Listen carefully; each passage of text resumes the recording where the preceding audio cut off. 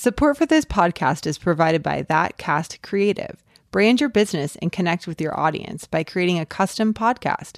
Learn more at thatcast.com. Want to advertise on this podcast or one like it and reach a targeted and engaged audience? Go to thatcast.com to start reaching our audience. ThatCast Network presents The Beaver Buzz, a look inside Oregon State athletics with your host, Bob Lundeberg. Welcome, everybody, to the Beaver Buzz podcast, part of the ThatCast Podcast Network. This is your host, Bob Lundeberg, fighting through some pretty dang brutal spring allergies to bring you guys another good show this week. The college baseball regular season is winding down, and Oregon State pitching coach Nate Yeskie will join me to talk all things pitching. Nate has been Oregon State's pitching coach since 2009 and has worked with several notable names, including current MLBers Matt Boyd, Josh Osich, and Jace Fry. Nate was voted the 2017 National Assistant Coach of the Year by D1Baseball.com, and Nate is also he's widely regarded as one of the premier pitching coaches in all of college baseball. Before Nate hops on the show, I did want to give a quick update on kind of the lay of the land entering the final week of the college baseball regular season. UCLA is now in very good shape to win the Pac-12 title, sitting a game and a half up on Oregon State and Stanford with 3 games remaining. The Bruins are at Oregon this weekend while Oregon State hosts USC and Stanford travels to Arizona State. If the Beavers are going to win the Pac-12, they're going to need UCLA to lose at least twice at PK Park and take care of business against USC. I know most Beaver fans can't fathom rooting for the Ducks, but in this instance, I think it's perfectly acceptable, guys. If some of you just can't bring yourselves to do it, fine, but the Beavers really need the help in terms of winning the Pac-12 title. As far as NCAA tournament seeding goes, UCLA is almost certain to be awarded either the number 1 or number 2 national seed.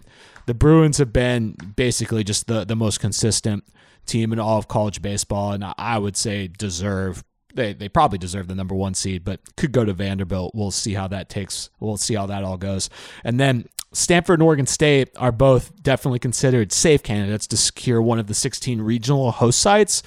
I don't see a path for the Beavers to earn a top 8 seed that doesn't include a Pac-12 title. And as I've talked about before on the show, the top 8 seeds are really important because they guarantee home field advantage for the super regionals, which come after the regional round. I don't think the Beavers will be able to pull in front of some of the other teams above them in the RPI, like in East Carolina, Louisville, Georgia Tech, Texas Tech, and Oklahoma State. Those are kind of the main ones I'm looking at. And I don't think the Beavers can leapfrog those guys without a Pac-12 title.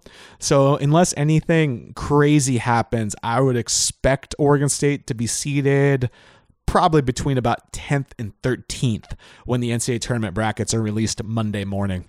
For those of you that are curious, the 16 regional host sites will be unveiled at 5:30 p.m. Sunday, with the NCAA tournament selection show airing at 9 a.m. Monday on ESPNU. I will have full coverage of the USC series, the regional host announcement, and the NCAA tournament selection show, both on Twitter and with stories on Oregon Live. Once again, I'd like to thank you guys for listening to the Beaver Buzz podcast, part of the ThatCast Podcast Network. You can find us on a variety of platforms, so please subscribe, rate, and review. Personally, I'm an Apple Podcast guy, but if you prefer Spotify or something else, go for it. And seriously, as always, thanks again for the support. We're going to take a quick break here, and then I'll bring on Oregon State pitching coach Nate Yeskie. Price Financial Group, Wealth Management. Navigating through today's financial investment world can seem pretty scary. Now, here's the good news. Chuck Price, president of Price Financial Group Wealth Management, introduces a new revolutionary concept that will change how you invest now and in the future. It's called Asset Lock. Asset Lock monitors your investment accounts 24/7, 365 and alerts you when action needs to be taken. And now, Chuck Price offers Asset Lock. At Price Financial Group Wealth Management, we believe all our clients deserve to have Asset Lock monitoring their accounts. So call Chuck today or online at pfgwm.com and learn how you can get Asset Lock on your accounts today for free. Price Financial Group Wealth Management, because the smart investor knows what you don't know. can hurt you. We do investing simplified. Call 503-253-3000. That's 503-253-3000. From Gill Coliseum to Reser Stadium, it's the Beaver Buzz with Bob Lundeberg. Well, there's just 1 week remaining in the college baseball regular season, and Oregon State pitching coach Nate Yeskie graciously agreed to come on this week's edition of the Beaver Buzz podcast. Nate, I guess where have the last 12 weeks kind of gone? Because it feels like you guys were just getting ready to head down to Surprise, not that long ago. No, they say that time flies when you're having fun, and it feels like we've blinked as fast as this season's gone by. I always try to remind the kids there's really 3 seasons. You've got preseason, which leads up to your conference play. Then you've got conference play, and hopefully you're fortunate enough to have that third season, which is the postseason. And right now we're in a position to continue on there, and we just want to get in there with the head of steam playing well. Yeah, I mean, entering this season, I think expectations were probably pretty darn high for the pitching staff, just considering the amount of returning talent you guys had. And unfortunately, some of those guys have gone down with different injuries over the course of the year.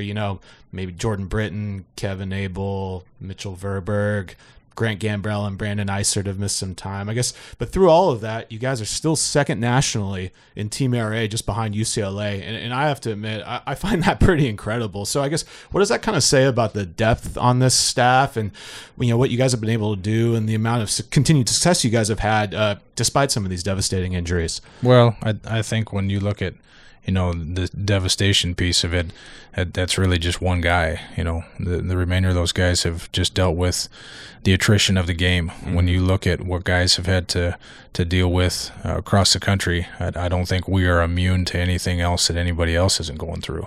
I think that because you lose your Friday night guy, that changes the dynamic of things, and you got to reshuffle the deck. But we're not dealing with anything any different than somebody else. I know UCLA's Friday night guy was out for probably the first half of the season, so you go out there and you play with the guys that you got, and you do the best that you can with those guys. And opportunity comes in different forms for a lot of guys, and so our guys being able to do some things, we pieced it together a little bit different. Some guys have pitched in some roles that maybe they weren't designed to early on, and we've had to make some adjustments, and then that growing curve had to be accelerated for some of our other guys that were younger. Jacob Fennings has pitched well in spurts. Joey Munn's pitched well as of late, and those guys are having to bite off a little bit more than they could chew at certain points, but they've handled it well. I know that you and I have talked about this a little bit before, but there certainly is a nationwide Tommy John epidemic going on right now. I think most people know that. I guess, what do you think, why do you think, this elbow procedure, why do you think it's so much more common now than it was 20 years ago? Do you think it's one or two factors, or is it just a different, why do you think this is? I think it could be a combination of a lot of things. I think the reality of it is kids are playing baseball sooner. They're playing a larger amount of it. You're seeing kids log more innings at ages 10 through 15 than they ever have.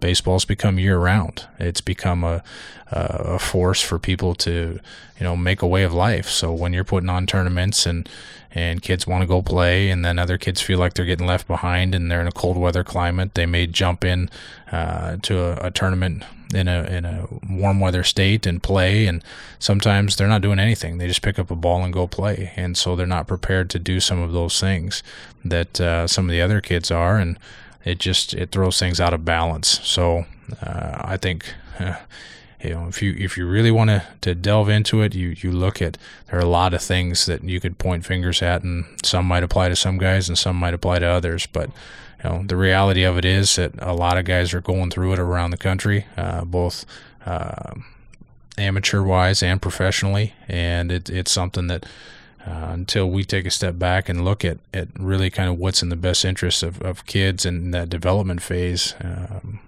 it's going to continue. And there's nothing that anybody can do to stop it at this point. I know professional teams are investing a lot of money into the medical side of things to try to learn and see if they can't track, what some of the causes may be. But when you consider the multi-million dollars, probably $1 billion that Major League Baseball puts into injury prevention and education and the medical side of things, they still don't have an answer for it. And until they do, that's really where the trickle-down effect's going to be.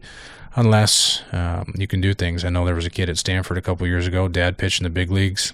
Guy didn't move his kid around to many events. He threw in one or two throughout the year, played his normal high school summer schedule, and still ended up with the thing. And the dad did everything he could, a big leaguer with 10 plus years in the big leagues, everything he could to protect his son, who by all accounts should be fine, threw just like his dad, the mechanics of it and everything else. And his dad never had any of those problems, and then all of a sudden the kid pops up with it. So, to say that there's any cause and effect or any one thing, I think would be naive. It is what it is at this point. And, the other thing that you have to look at is injuries occur. Guys are going to pull hamstrings. You look at football, there's probably a heavy ACL.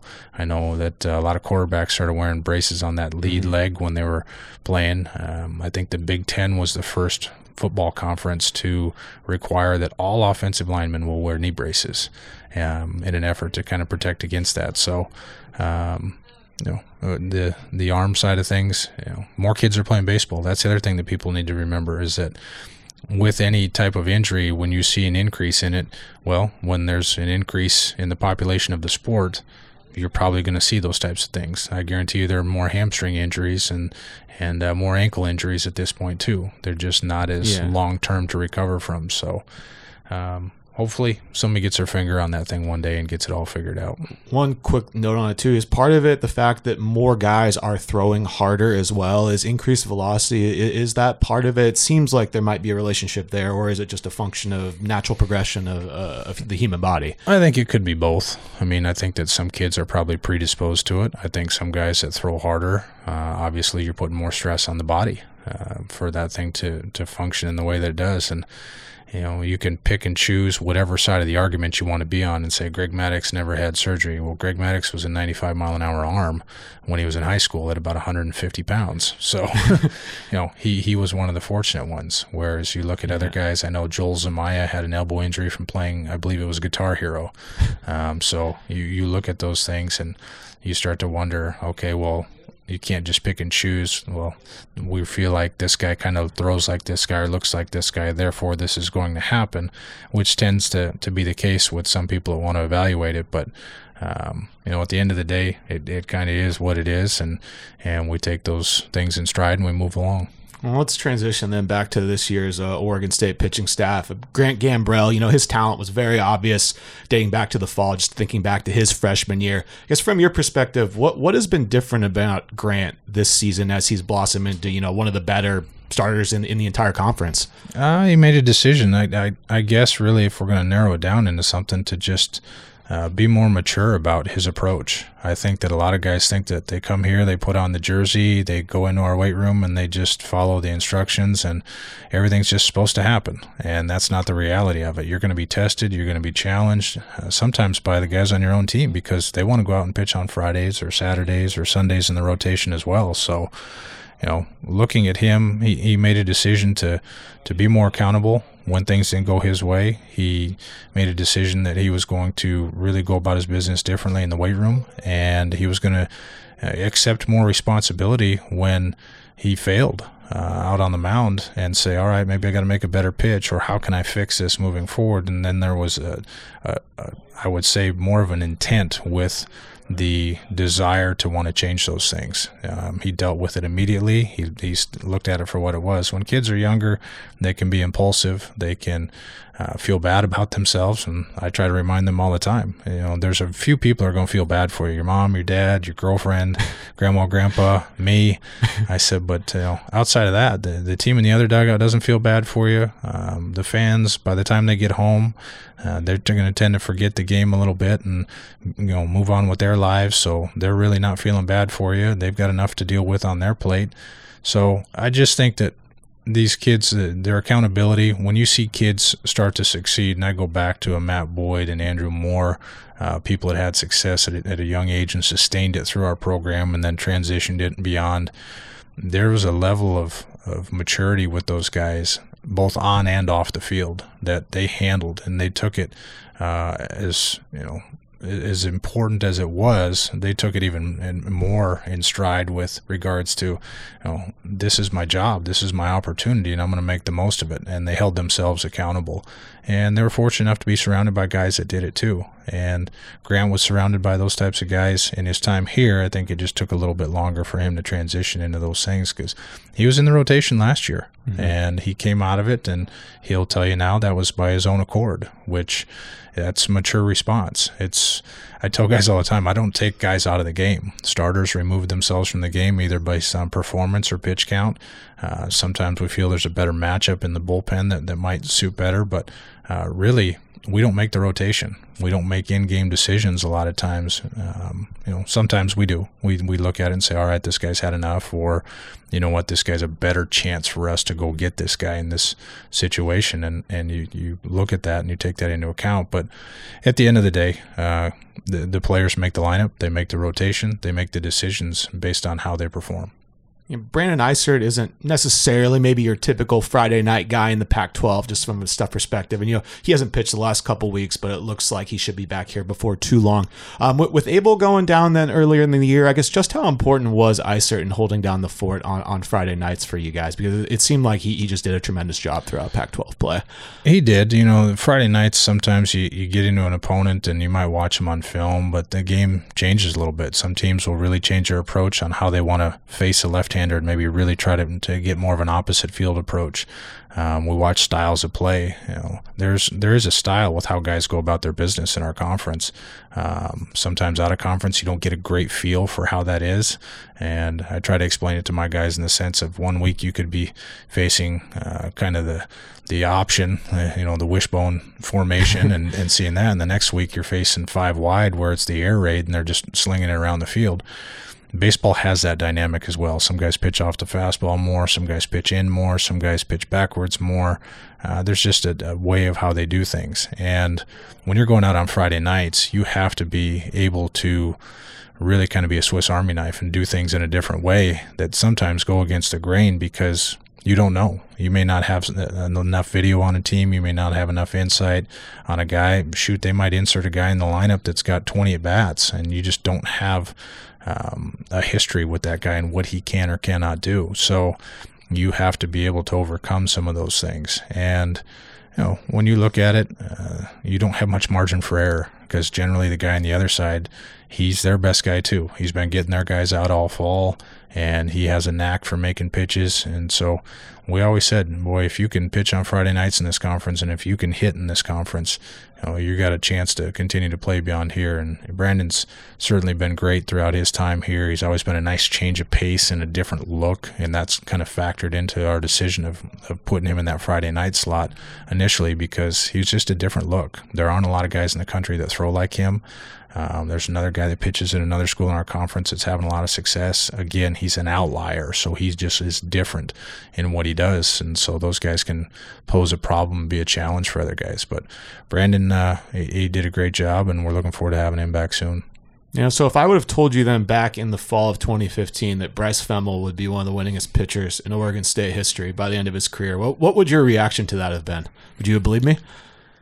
I wouldn't have known how he did it, just because the guy was pitching out of the pen for us at the time. In fact, I was telling a guy his first collegiate start was against USC, and we made a decision at that time that we thought we weren't getting what we needed to out of the Sunday starter, and we flipped it over to him. I think he threw 7 shutout, maybe 7 and change, maybe 8 at USC, and really just kind of turned the corner then for us. And he's had some bouts with it. He's been really good at some other spots where he's carried us and performed and given us a chance to win. I go back to the Vanderbilt game in the Supers. That was incredible what he did that night.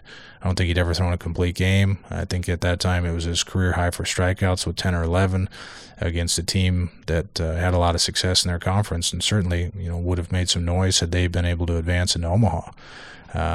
But then to follow that up with how he did against LSU, looking at what he did last year, to back that up again, every guy that you go around the programs around the country, and they kind of have that guy. Sometimes it's a second baseman, sometimes it's a center fielder, sometimes you get a walk-on that ends up catching, whatever it is.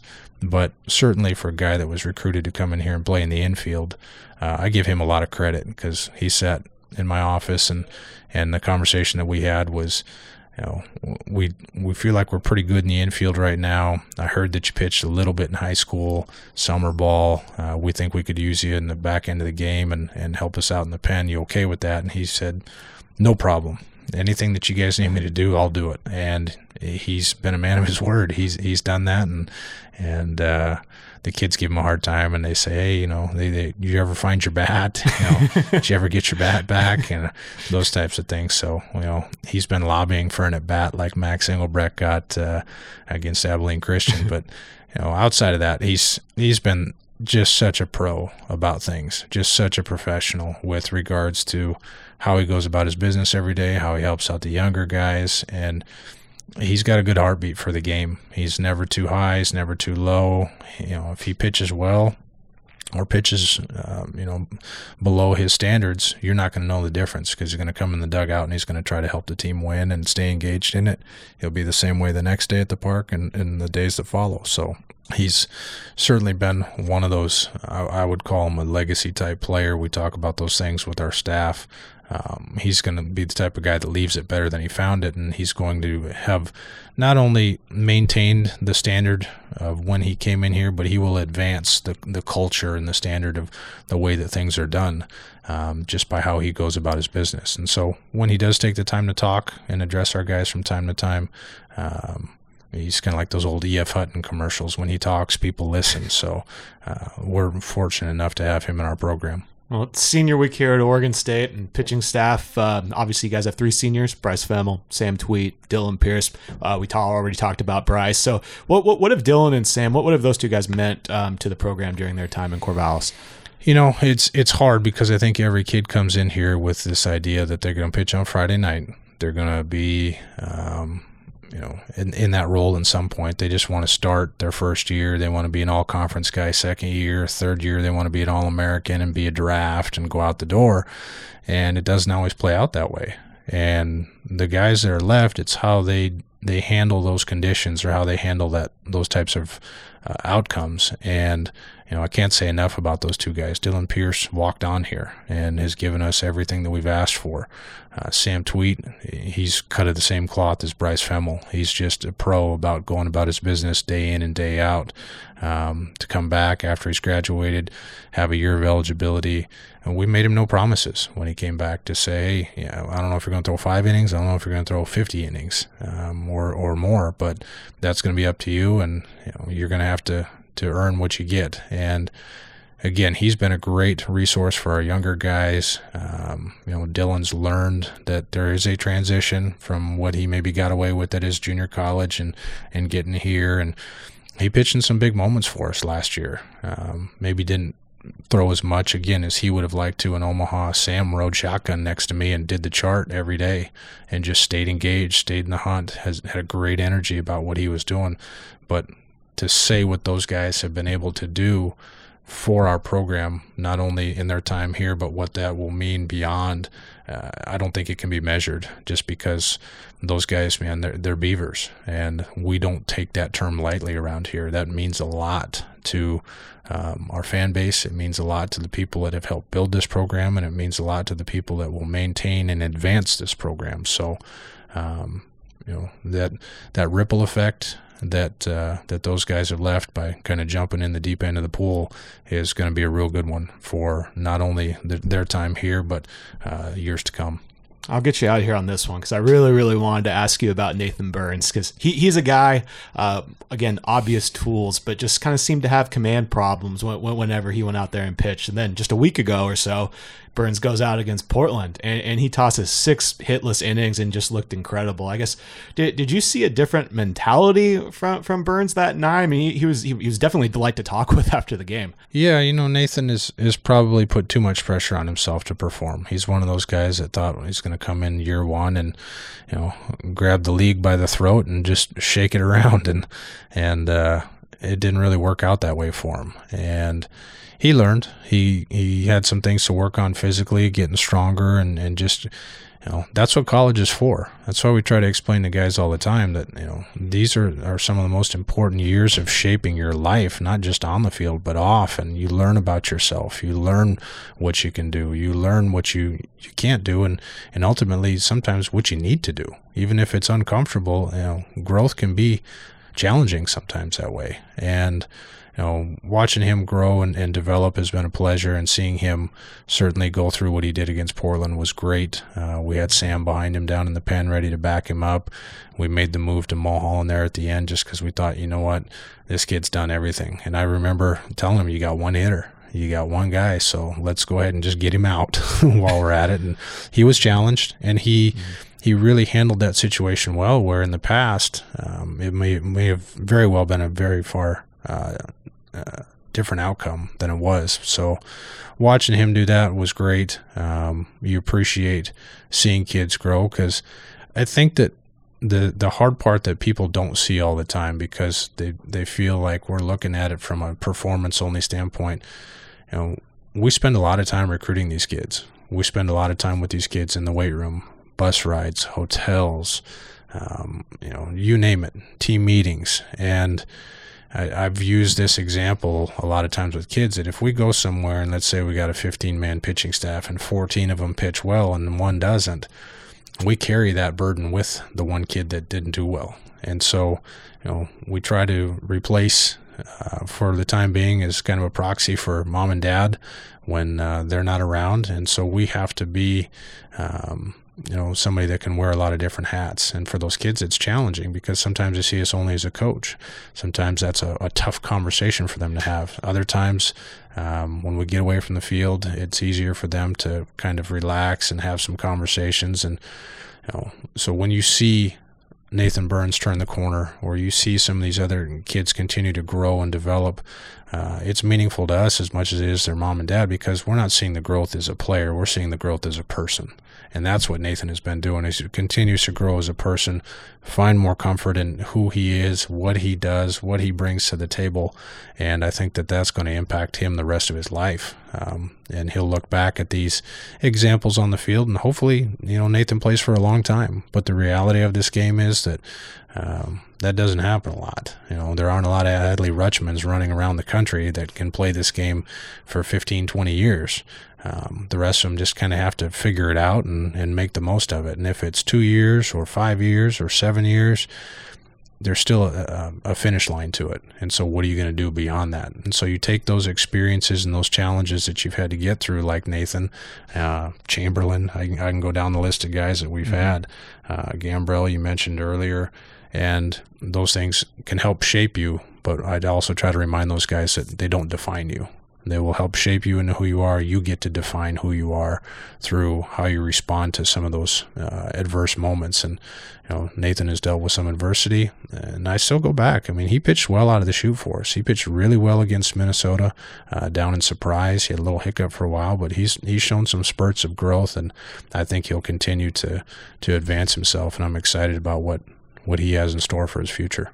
Nate, thanks so much for agreeing to do this today. I hope it wasn't too painful for you. No, easy enough, man. We're talking about baseball. That's a pretty nice thing to be able to do for a lot of guys. So agreed. Anytime we can sit down and talk sports, I'm all in. Fantastic. Well, thanks again to Oregon State pitching coach Nate Yeskie, and I'll be right back to wrap up the show. Anna Canzano hosts That Expert Show, the show you help run. Hear the top experts on a variety of topics, interviewed by a top journalist. Find That Expert Show and other shows on the ThatCast Network. Visit thatcast.com. From Gill Coliseum to Reser Stadium, it's the Beaver Buzz with Bob Lundeberg. I hope you guys enjoyed that conversation with Nate. really not hard to see why he's had so much success with Oregon State's pitching staff. And Nate's going to make one hell of a head coach someday for somebody. That will do it then for this week's edition of the Beaver Buzz podcast, part of the ThatCast podcast network. I'm not sure what exactly my plans are for next week just yet. Monday and Tuesday are going to be pretty dang insane days, just with getting ready for the Corvallis Regional and figuring out what teams are going to be coming in here to town. But I'll try to have some type of preview show for the Corvallis Regional out by the start of play next week. If you guys want baseball updates from the weekend and throughout the NCAA tournament, follow me on Twitter at @the_real_Bob. You know, I get asked about my Twitter handle all the time, and I wish I had some great story behind it, but the truth is, I was a pretty early Twitter adopter, probably sometime late in 2008 or early 2009. And back then, I was in college, and we basically just used Twitter to see kind of whatever the crazy stuff that like Chad Ochocinco or Shaq or Britney Spears were saying. And I noticed that lots of celebrities, Shaq, I guess, being a perfect example, had real in their Twitter handle. So, 20-year-old me, I guess, thought that was really funny. So I went ahead and did that too when I created my Twitter account. And here we are, some 10 plus years later, and I've got the exact same Twitter handle. But yeah, I guess at this point, I see no real reason to get rid of it. So therefore, I guess I am the real Bob. Like I said, Twitter, you can find my stuff there. Also on Oregon Live, I will have multiple baseball stories going up over the next few days. By the time you guys are listening to this, a piece I did on Zach Taylor will be up on the site. And then I will also have coverage of the weekend games against USC. On that note, we will go ahead and close today's show. Thanks again, seriously, everyone, for tuning in. And I will be back with another program before long. Discover the growing lineup of ThatCast Network podcasts and videocasts at thatcast.com.